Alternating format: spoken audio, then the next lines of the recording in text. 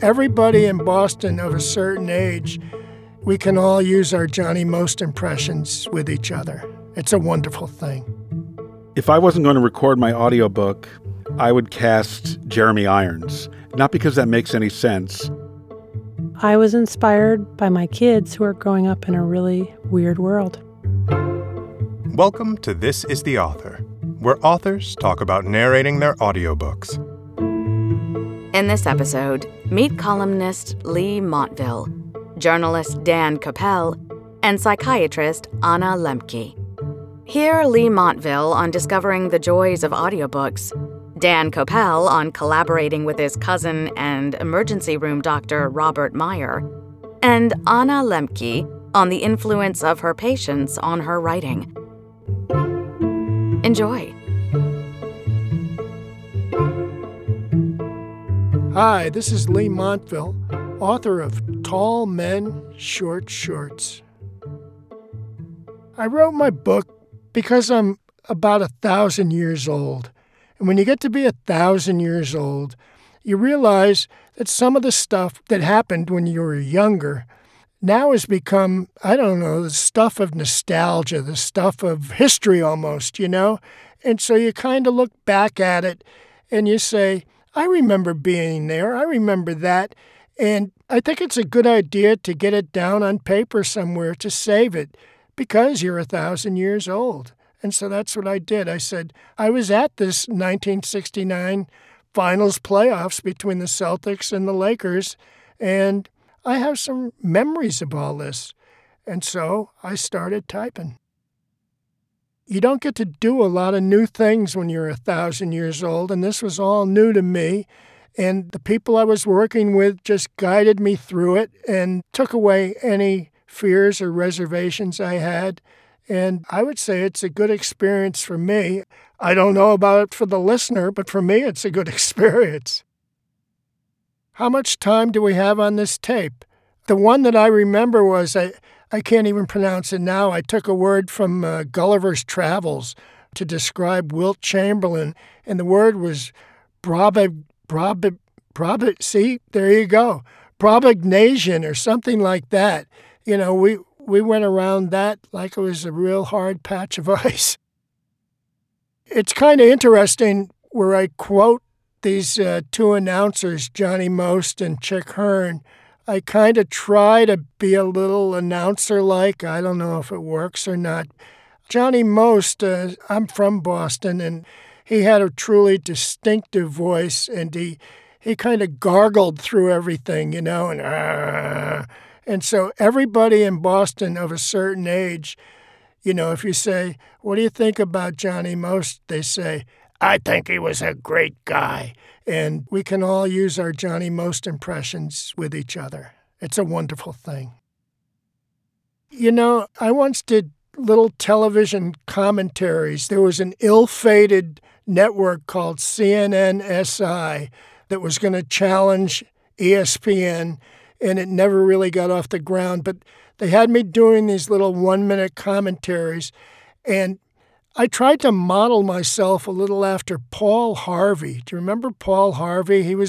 He did commentaries on the news, and my politics are 180 degrees from him, but he would always kind of talk real quiet and then bang, hit you, He would talk real fast, and he would get to the big point and slow it down.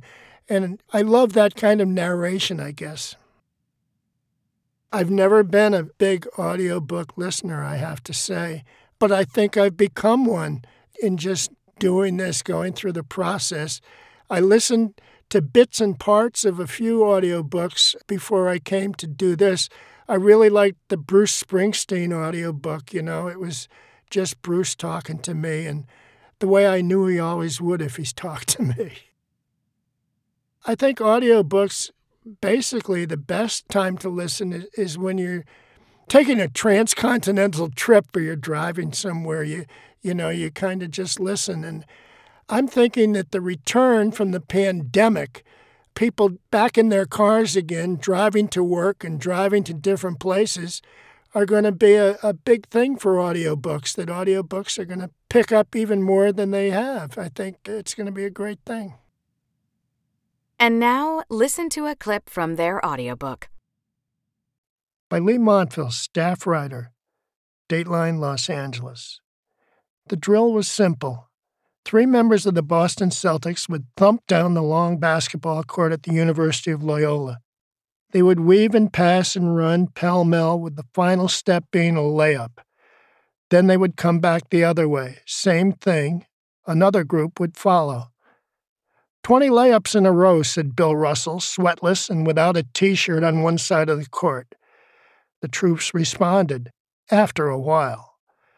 For a long time, they would make double-figure assaults at the 20 straight layups. Then a Don Chaney or a Mal Graham would flub a shot.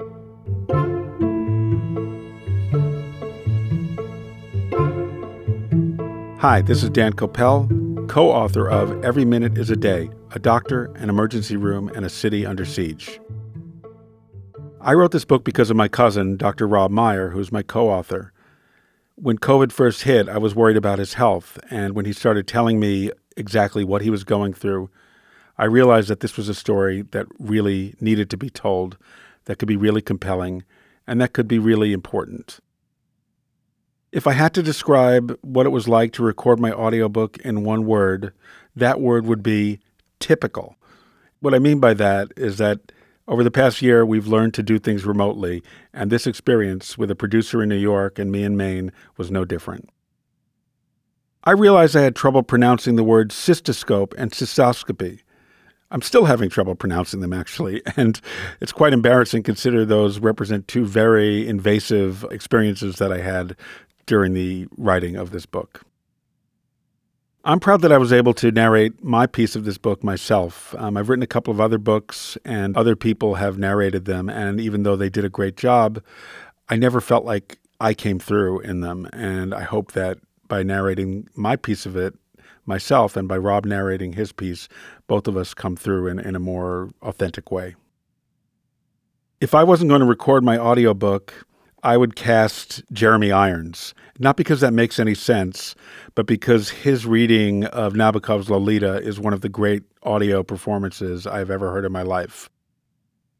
The last audiobook that I listened to that I loved, and I'm actually still listening to it, I'm about halfway through, is The Meaning of Mariah Carey's memoir, which she narrates with absolute brilliance, and I am proud to say that I am a huge Mariah Carey fan and have always been. My favorite place to listen to audiobooks, there are 2 of them actually. Of course, in the car. I make these long drives down to Boston for my medical treatments that I mentioned in the book, and I've listened to dozens of audiobooks on that journey, and it always is relaxing. But I also like listening to them while I go for a walk, which I do a lot. And now, listen to a clip from my audiobook. It's the second Saturday in March, and Governor Andrew Cuomo has just declared a state of emergency. But if you were to look out the doors of the hospital, you'd agree that the word emergency is an understatement. Ambulance after ambulance is lined up on Eastchester Road, blocking the drive-thrus at Starbucks and McDonald's, continuing on toward the elevated railroad tracks and beyond. I can't even see the end of the line. Staff arriving for work can't get close enough to the hospital to park there because of the ambulances snaking around the block, idling as they wait.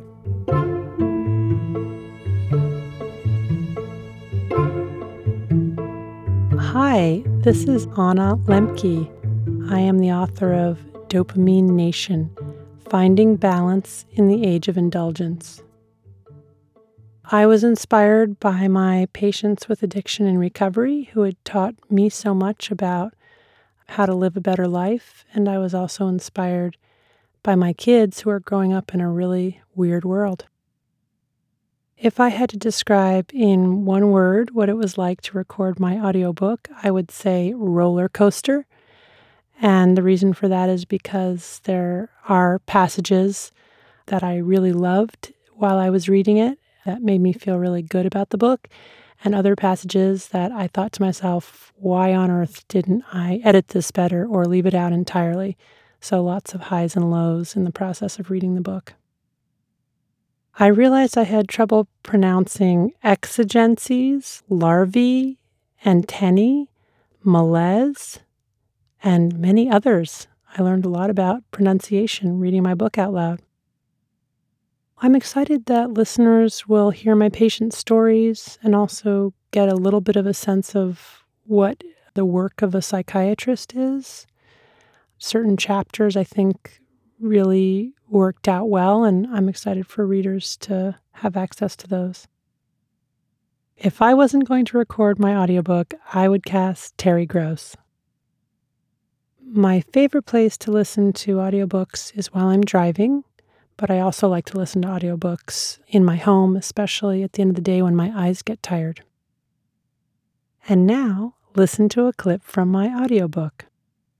David's problems began in college, but more precisely the day he walked into student mental health services. He was a 20-year-old sophomore undergraduate in upstate New York looking for help with anxiety and poor school performance. His anxiety was triggered by interacting with strangers or anyone he didn't know well. His face would flush, his chest and back would get damp, and his thoughts would get jumbled.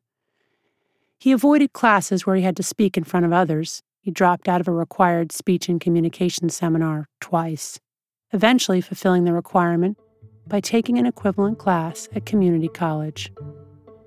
"What were you afraid of?" I asked. "I was afraid to fail. I was afraid to be exposed as not knowing. I was afraid to ask for help."